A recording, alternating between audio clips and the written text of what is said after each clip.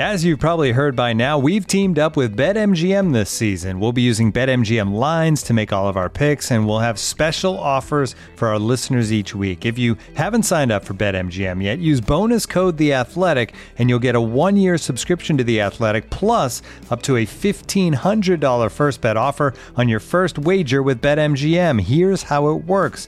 Download the BetMGM app and sign up using bonus code The Athletic. Make your first deposit of at least $10. Place your first bet on any game and claim your voucher for a 1-year subscription to The Athletic. See BetMGM.com for terms. U.S. promotional offers not available in D.C., Mississippi, New York, Nevada, Ontario, or Puerto Rico. Gambling problem? Call 1-800-GAMBLER. Available in the U.S. Call 877-8-HOPE-NY or text HOPE-NY 467-369 in New York. Call 1-800-NEXT-STEP in Arizona. 1-800-327-5050 in Massachusetts. 1-800-BETS-OFF in Iowa. 1-800-270-7117 for confidential help in Michigan. 1-800-981-0023 in Puerto Rico. First bet offer for new customers only in partnership with Kansas Crossing Casino and Hotel. Don't forget, if you haven't signed up for BetMGM yet, use bonus code The Athletic, and you'll get a 1-year subscription to The Athletic, plus up to a $1,500 first bet offer on your first wager.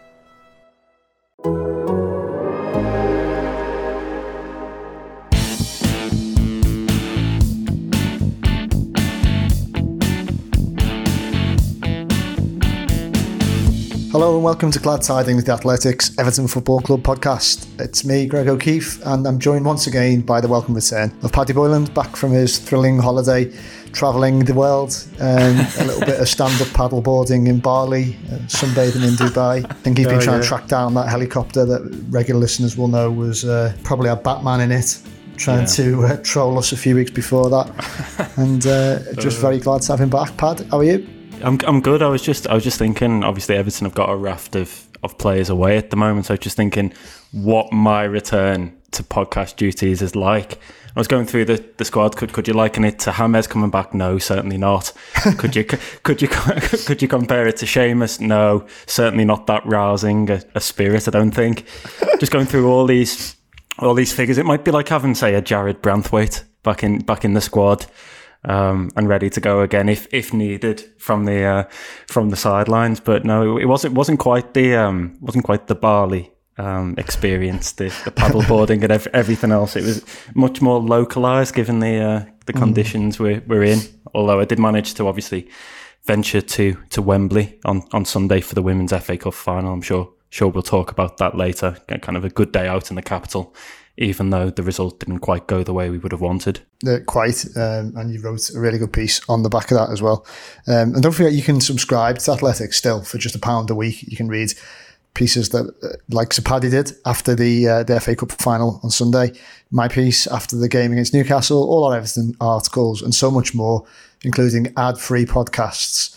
And you can also catch up with Paddy's piece from this morning, which is a really interesting read, about just why Everton struggles so much without Richarlison. It's something we've spoken about a fair bit, sadly, in the last couple of games. Go to theathletic.com/Everton pod and sign up for just £1 a week. And that's theathletic.com/Everton pod. And you can start from there.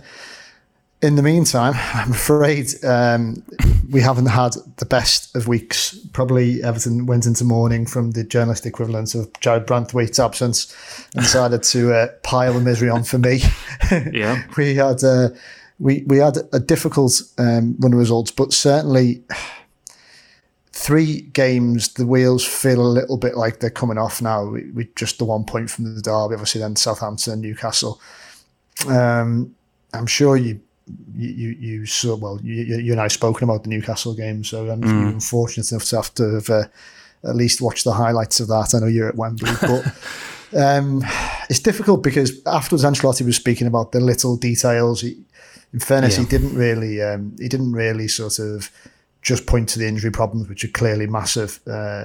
Although that forced his hand with the tactics, some might say, regardless that he got it wrong, which seems a bit like heresy to say about the manager of his experience, but something about that team and the Christmas tree and the 5 central midfields on the pitch left a sour taste. And if there's one thing you can say for Ancelotti, I don't think he is the type to make the same mistake frequently, put it that way. So I don't think he'll I think I can confidently say we'll probably be reprising that shape much more often. But let's hope not. Yeah, let's hope not, at least. But he spoke about the little details, which is something that I guess is people repeating errors. And, we saw, again, defensive lapses, players switching off. We saw corners being floated in added time when they should have been whipped in. We saw Yerry Mina, dropping a bit of a clanger again. And it just feels like they're creeping back, doesn't it, Pat?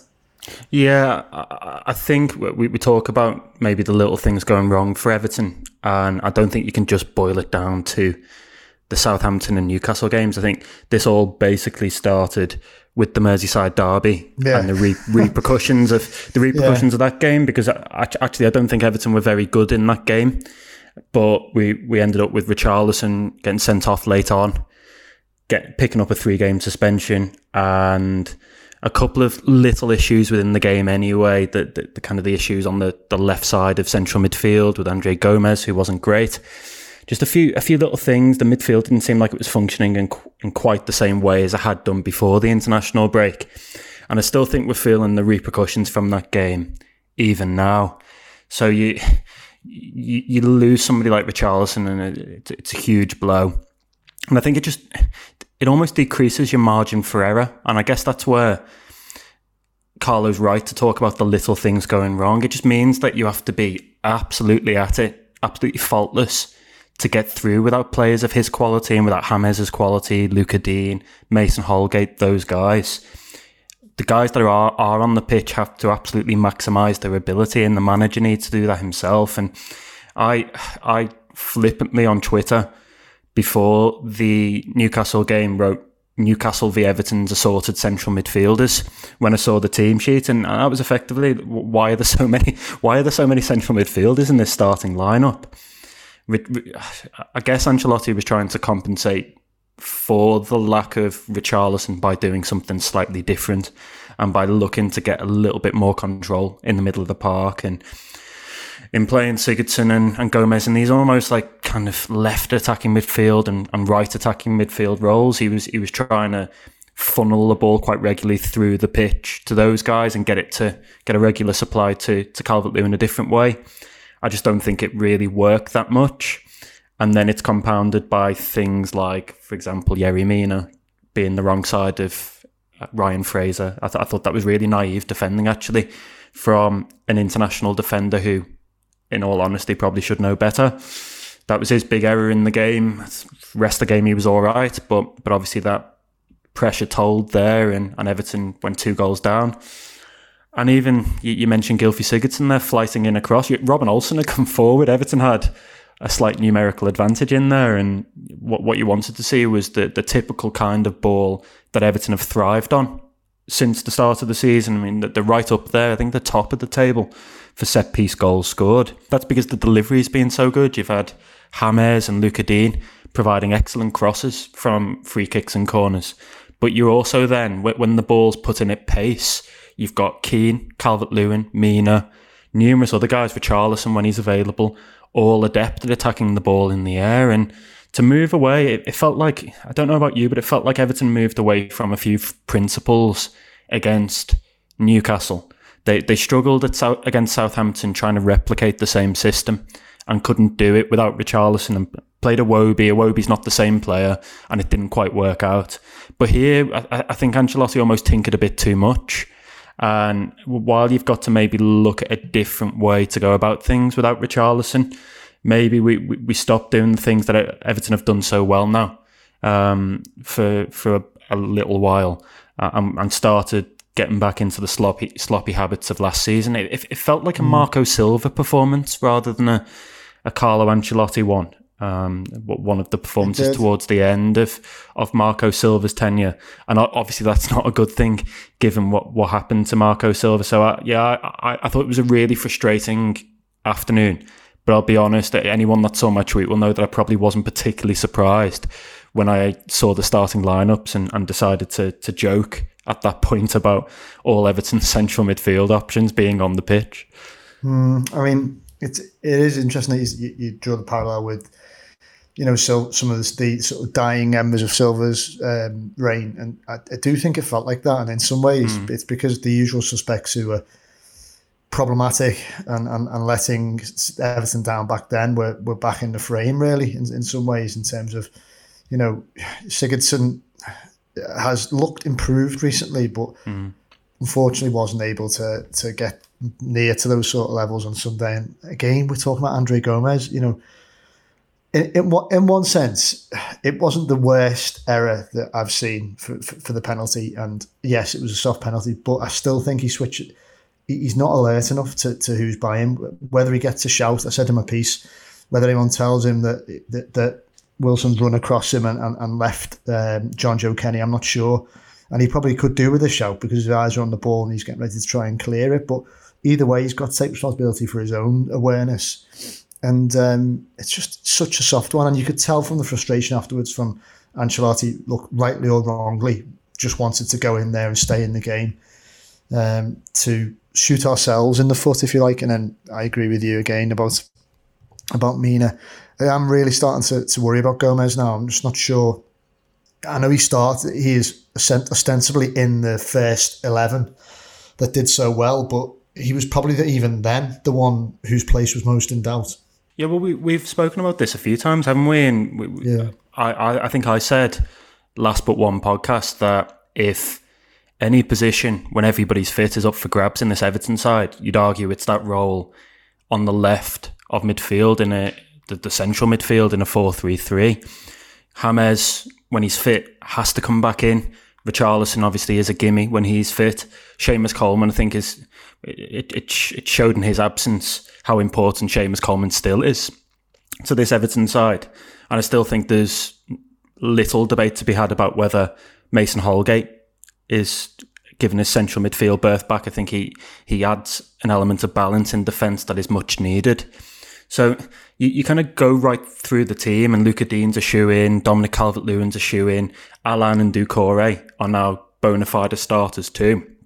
It was always that role on the left side of midfield that was up for grabs, and we've seen Ancelotti chop and change, haven't we? We've seen Sigurdsson, Gomes. I don't think Gylfi Sigurdsson was undeserving, actually, of getting back into the side, given, first of all, Gomez's performance in the derby, but also what we've seen from Gylfi himself, certainly in the early Carabao Cup games and in some of the cameos off the bench. But neither of those guys, I feel, as yet have stamped their authority on proceedings for any length of time, not consistently. And maybe Gomez started quite well, but he's tailed off, some would say alarmingly, and maybe I'd be inclined to agree.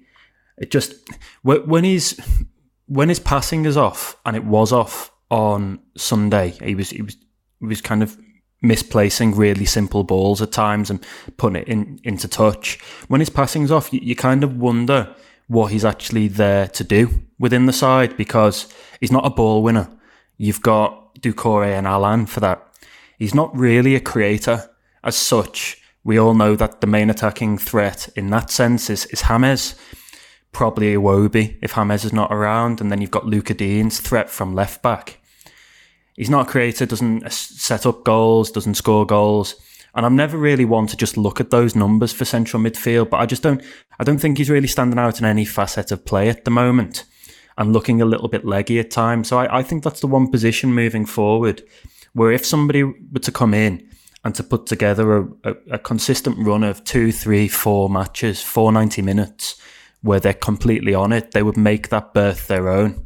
And I just wonder, I mean, Jean-Philippe Gbamin obviously has had a very slow start to his time at Goodison, but is somebody like him with that extra mobility, the legs, the ball winning capacity, is somebody like him going to start to become more attractive an option even by default as he works his way back to fitness, given those issues on the left of that midfielder? I don't know. It feels like it's up for grabs for me. I don't know what you think. No, I think it is, and again, it definitely feels like Anthony Gordon should finally get his chance. I just think that what we're coming down to is, as you said, that without certain players, we're nowhere near the team that started the season so well, and crucially one of them is Richarlison, isn't he? You've been looking at that in your piece. Just tell us a little bit about what you found out looking at the numbers. On a very basic level, everybody knows that Everton are not the same team without Richarlison, and that is borne out by the stats. Everton have played 7 games without Richarlison since he arrived at Goodison, and Everton haven't won one of them. So it shows you that it's a small sample size, but it shows you that there's some impact had when he's not on the pitch. And then when you dig a little deeper and you look at the reasons why, and again, this meets with the eye test, the stats meet with the eye test, they don't really have another goal scorer beyond Calvert-Lewin, not consistently, and that's compounded when James Rodriguez isn't available. They don't have a goal scorer. Richarlison obviously links particularly well with Calvert-Lewin after their spell together up front last season. But he's versatile, Richarlison. He can play in any of those forward 3 roles, and he does them all equally well, I would argue. He's a threat at the back post. He's good in the air. Great finisher. One of Everton's best finishers. Adds an element of directness to the attack that I think they sorely miss without him. Whoever they bring in, whether it's Bernard, Iwobi, Anthony Gordon to a lesser extent, although he hasn't had a chance yet, none of those guys can replicate that strong running. That like that goal, for example, against Crystal Palace last season, where effectively he picks up the ball close to the halfway line and dribbles half the pitch and puts the ball in. aside from yeah. It was an amazing goal. Richarlison in a nutshell for me. And would anybody bar Anthony Gordon even look to try to do that in an Everton shirt? I don't know. It's that aggression in and out of possession that they lack so much, and that extra goal scoring option. And look, we've only had 2 games without him, but his absence has been kind of keenly felt. Calvert-Lewin's the only one that scored in those games. He's the only one really, if we're being honest, that's looked like scoring. The connection between midfield and attack has looked a bit broken, partly in Richarlison's absence, but also because of James and him not being available. And I think that just makes things a lot more difficult for Everton to navigate. They're without somebody who effectively has become an attacking talisman, who presses from the front, who sometimes is overly aggressive, as we saw in the derby, but he looks to win the ball high up the pitch and press from the front. When you add all that and you put it together in one player, you might be able to replace some elements with various different players. Bernard might press high and Anthony Gordon might dribble well and have a goal-scoring threat. Iwobi might be a good player to link play between midfield and attack, but none of them can do every single thing that Richarlison does and pull it all together. So it's slightly pessimistic, but you almost wonder what would happen if Everton were without Richarlison for a longer period of time, not just 3 games, because they seriously miss him. And I don't know about you, I almost feel like I should get a kind of a calendar that allows me to tick off the dates until he's back on the pitch for Everton, because it won't come soon enough. This episode is brought to you by Michelob Ultra, the official beer sponsor of the NBA. Want to get closer to the game than ever before? Michelob Ultra Courtside is giving fans the chance to win exclusive NBA prizes and experiences like official gear, courtside seats to an NBA game, and more. Head over to MichelobUltra.com/courtside to learn more. Another player will definitely be back in a bit different circumstances, maybe not quite so triumphantly, is Jordan Pickford. And we know he'll be back because Carlo Ancelotti said before Sunday's game that he certainly didn't say he was dropping him, although that's effectively what he did. He said he was giving minutes to Robin Olsen and wanted to rotate his goalkeepers, and that Jordan would be back in goal for the Manchester United game. It's something he repeated after the defeat at Newcastle when Olsen had played fantastically, I have to say, in my opinion, which sounds counterintuitive, but at times he kept us in the game, which I flinch saying that against Newcastle. But there's the really big save from Sam Maximin. There were other good stops. The one from Longstaff. Yes, Was that in the second half? That was probably better than the maximum save, actually. Yeah, that's the one in the second half. Yeah, even better. So 2 really big saves from him there. But I wondered. You listened to that press conference and you've alluded to it there. Do you almost think that sends the wrong message? Because if I'm Robin Olsen, before I set foot on the pitch and I'm hearing my manager effectively say, whatever you do here, Jordan Pickford's going to be back in goal against Manchester United, then I think that's slightly dispiriting. I really do. And it's a slightly leading question from me, because I wouldn't want to be put in that situation myself, and just think maybe the door should have been left a little bit more ajar for Olsen to kind of walk through. No, I do. I do agree with you, and I do think it's odd. It's something that we're going to have to get used to. You know, he followed it up afterwards by saying, "Look, I've rotated goalkeepers before," with the sort of feeling that that's what he intends to do. You know, I looked at this for a piece I wrote about Olsen when he signed, just at the end of the month. End of the summer transfer window, I should say. And he has done it in different circumstances at Real Madrid. You know, when Casillas was coming towards the end of his career there, when he was getting older, and they'd signed Pau Lopez. Lopez was playing most of the La Liga games, and Casillas was kind of began to become his Champions League / Copa Real specialist. And he wasn't happy about it, Casillas, but that's how he decided to. Ancelotti decided to phase in Lopez and phase out Casillas. It's a little bit different. Yes, we're you know, thankfully we're in the League Cup, and so there's at least one more game there, and then the FA Cup. But I'm just not sure it's the same, and I'm not convinced that rotating keepers, especially when you take away the fluency that you need with your back four, and we've had enough change through the back four as it is. I don't think it's a surefire way to success with Everton. What do you make of that one?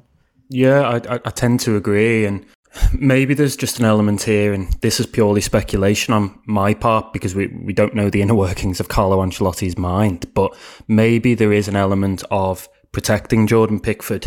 He's taken an awful lot of criticism in the media, in media circles, and that continued, if we're being honest, right up to the game against Newcastle. Newcastle's never an easy game for Jordan anyway. I don't think, even if he's in a good run of form, it's a game that gets him fired up like no other, given that he's a former Sunderland player, given that Newcastle are Sunderland's big rivals. So it seemed like a timely intervention from Ancelotti just to almost take him out of the firing line for a weekend.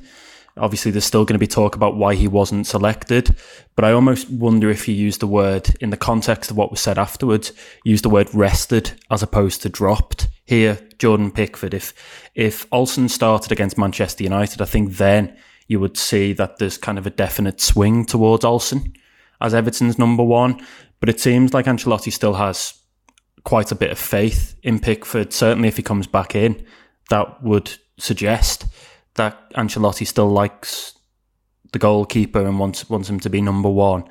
Like I say, I'm not sure that sends the right message, because I think you've got to have the motivation of knowing that you give your all, you put in good performances on the training ground and in games, that you can get to be number one.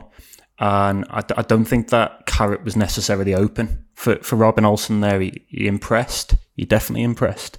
But it seems like it might not be enough to displace Pickford this weekend. If just expanding on the stuff about resting Pickford and taking him out of the firing line, if that was indeed Ancelotti's reasoning, then I would agree with that, and I would go along with that part of the equation. I think it'll have been a tough couple of weeks for Pickford after that tackle on Van Dijk. It was a bad tackle. We know it was a bad tackle. On another day, maybe it would have led to a red card. On another day, if the officials hadn't spotted it, maybe they would have taken retrospective action. It's not his fault, by the way, that the officials did spot it and didn't take any action. He's not in control of those elements. All he's in control of is his own body and trying to make saves for Everton Football Club. But what we've seen since, we've seen so much scrutiny on him. And if this is a case of a manager protecting his player, taking him out of the firing line, then I think it's pretty savvy, given what we've seen from the I hesitate calling it a pile-on, but something approaching that after the tackle on Van Dijk.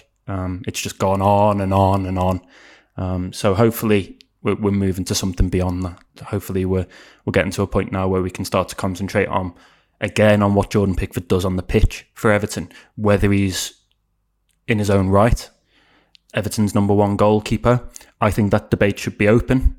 I think Robin Olsen showed positive signs. We'll need to see more of it from him when he gets his opportunity, but positive signs. Brilliant reflex save from Longstaff. I love the save from Saint-Maximin in the first half because I think it shows another aspect to his goalkeeping. He was quick off his line. He made himself really big.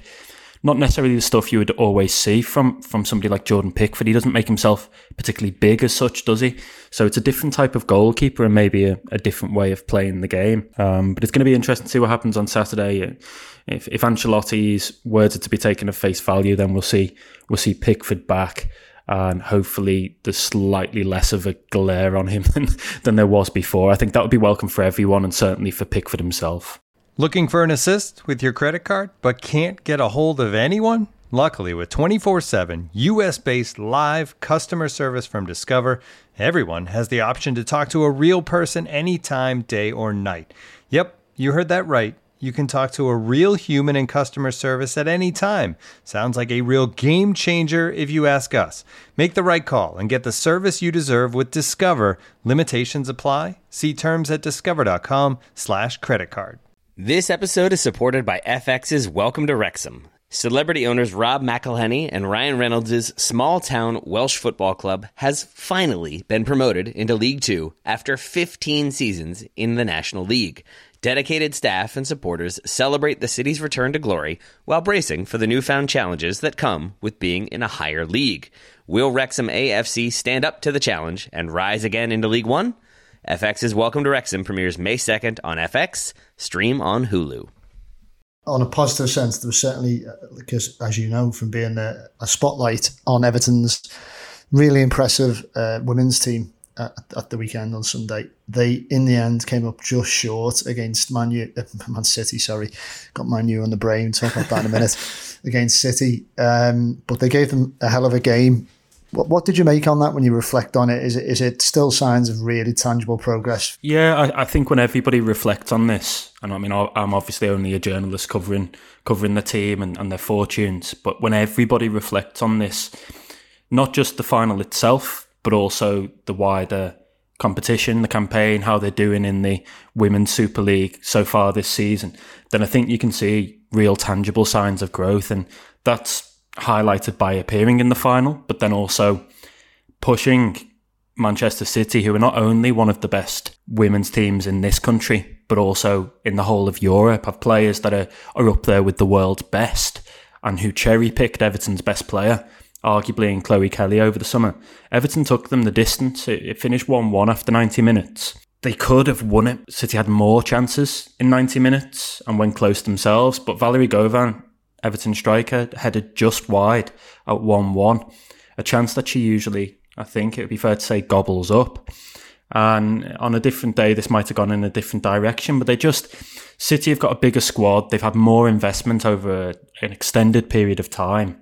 We're able to bring on real quality players, England internationals, Scotland internationals. They've strengthened with USA internationals themselves. Sam Mewis in midfield, absolutely fantastic. And the scorer of the first goal, Rose Lavelle, a really top player in her own right too. And that extra depth, coupled with a few injuries, Everton's skipper went off, Lucy Graham, through injury. Valerie Govan was out on her feet after 70 or 80 minutes herself. She picked up a really bad knock in the first half and soldiered on. And Everton kept having to make these substitutions, and they don't have quite the depth City did. And ultimately, I think that told. But there was immense pride there, I think, for the players themselves at what they'd done. Obviously, there's disappointment too, but pride in hindsight when the emotion wears off at what they've managed to achieve in a short space of time. But also, like, from Willie Kirk, the manager himself, and all those associated with the team.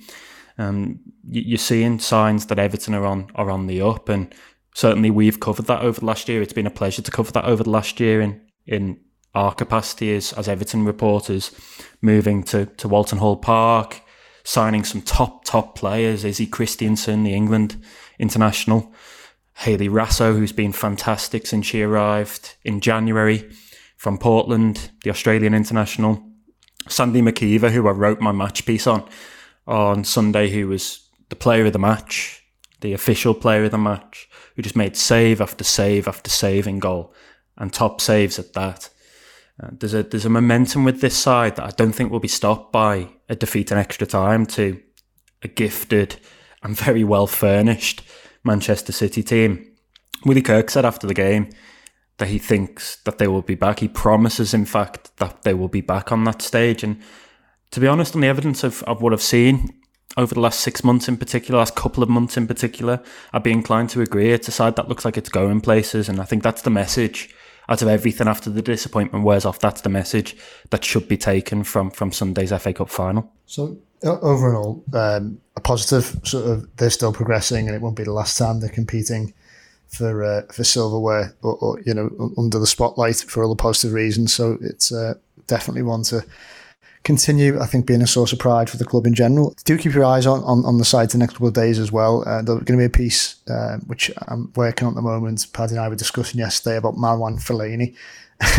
Bit of a cult player during his time at the club, and of course then went on to play for our opponents on Saturday, United, where he still had a more than reasonable Premier League career. I think people, sort of don't often name check him as one of the sort of top players of recent years, but he scored a lot of important goals for United, and sort of, albeit through a turbulent period for them, he was pretty much an ever present until the end.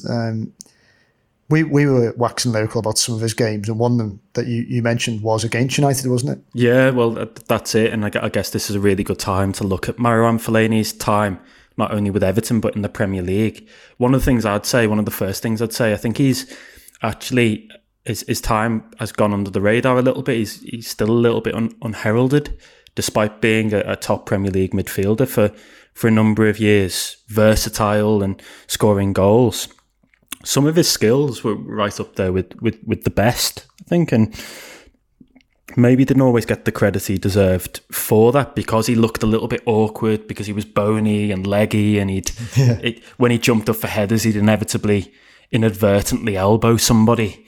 But I mean, we talk about Everton and Manchester United, and the first game that sprung to my mind when you mentioned this piece to me earlier this week was the 1-0. It must have been in 2012, David Moyes' last season, where he played effectively as a centre forward up against Michael Carrick as a makeshift centre back. Scored the winning goal at the Gladys Street. The atmosphere, I was in the Gladys Street that night and as a fan, and the atmosphere that night was just phenomenal. It was a night game early in the season in August, and a sense of real expectation around the place. Manchester United had strengthened. I think they brought in Van Persie and a few others, and just had this star-studded lineup. But Everton went toe-to-toe in typical Moyes fashion. They went toe-to-toe and really, really troubled United throughout the game. Fellaini was man of the match by a country mile, bullied Michael Carrick, scored the winning goal, and did just about everything in that game. And that was him for me in a nutshell. He was versatile. He was a goal threat. He was at the heart of most of Everton's big performances in that era. And you look back on his signing now, obviously he left for Manchester United for, I think it was about £28 million in the end. But Everton brought him in for less than 15 initially. So you almost double your money on the guy. Part of good Everton sides in that period. And just, I think, a bit of a cult hero for a while, if you remember the kind of the Fellaini wigs that would appear outside Goodison from the street sellers and all that kind of stuff. I look back pretty fondly, I have to say, on his time at Everton. I think he was a good player for Everton. It was a good bit of business in the end, and I definitely look back fondly on that night against Manchester United. It wasn't the only moment by any stretch. I'm sure you've got your own that you'd like to mention, but just the atmosphere that night and the emotions he conjured in Evertonians, I think that is one that will stick with me for quite a while, I think. No, definitely. He was, a lot of cliches about him in terms of his size and for all that, how good he was with the ball at his feet. The one that always gets lashed at big tall players. But he really was, an immaculate footballer as well. And it was his work rate for the team. I don't know if anyone remembers a piece that I did with Landon Donovan. I think it was it would have been during the first lockdown, where we were chatting about his time at Everton, and he couldn't speak highly enough of Fellaini, and was sort of waxing lyrical about his chest control, which is another thing that like we all remember, the way he'd sort of fire long balls up to him, he'd bring the ball down, and Everton would be a bit more expansive then as Moyes developed the side and they could play in the final third, and they play some nice football with Pienaar and Baines and Fellaini often being the sort of pivot between that, and the ground he'd cover would be sensational. He was also off the pitch quite an interesting character. I think the times I was around him, quite unusual, not a sort of identikit Premier League player. So definitely one who I'm going to have fun talking to people about, and I hope you enjoy reading it later on in the week on the site. I also hope that there's a win at last. I say at last, but a much needed return to form for the podcast to have a more cheery start next week. And just thanks, Paddy. Glad to have you back, and thanks for sticking with us in the meantime. Cheers. We hope that Everton, as I say, can return to winning ways. And do look out for Paddy's piece on Richarlison on the site today, and plenty more. Thanks for listening.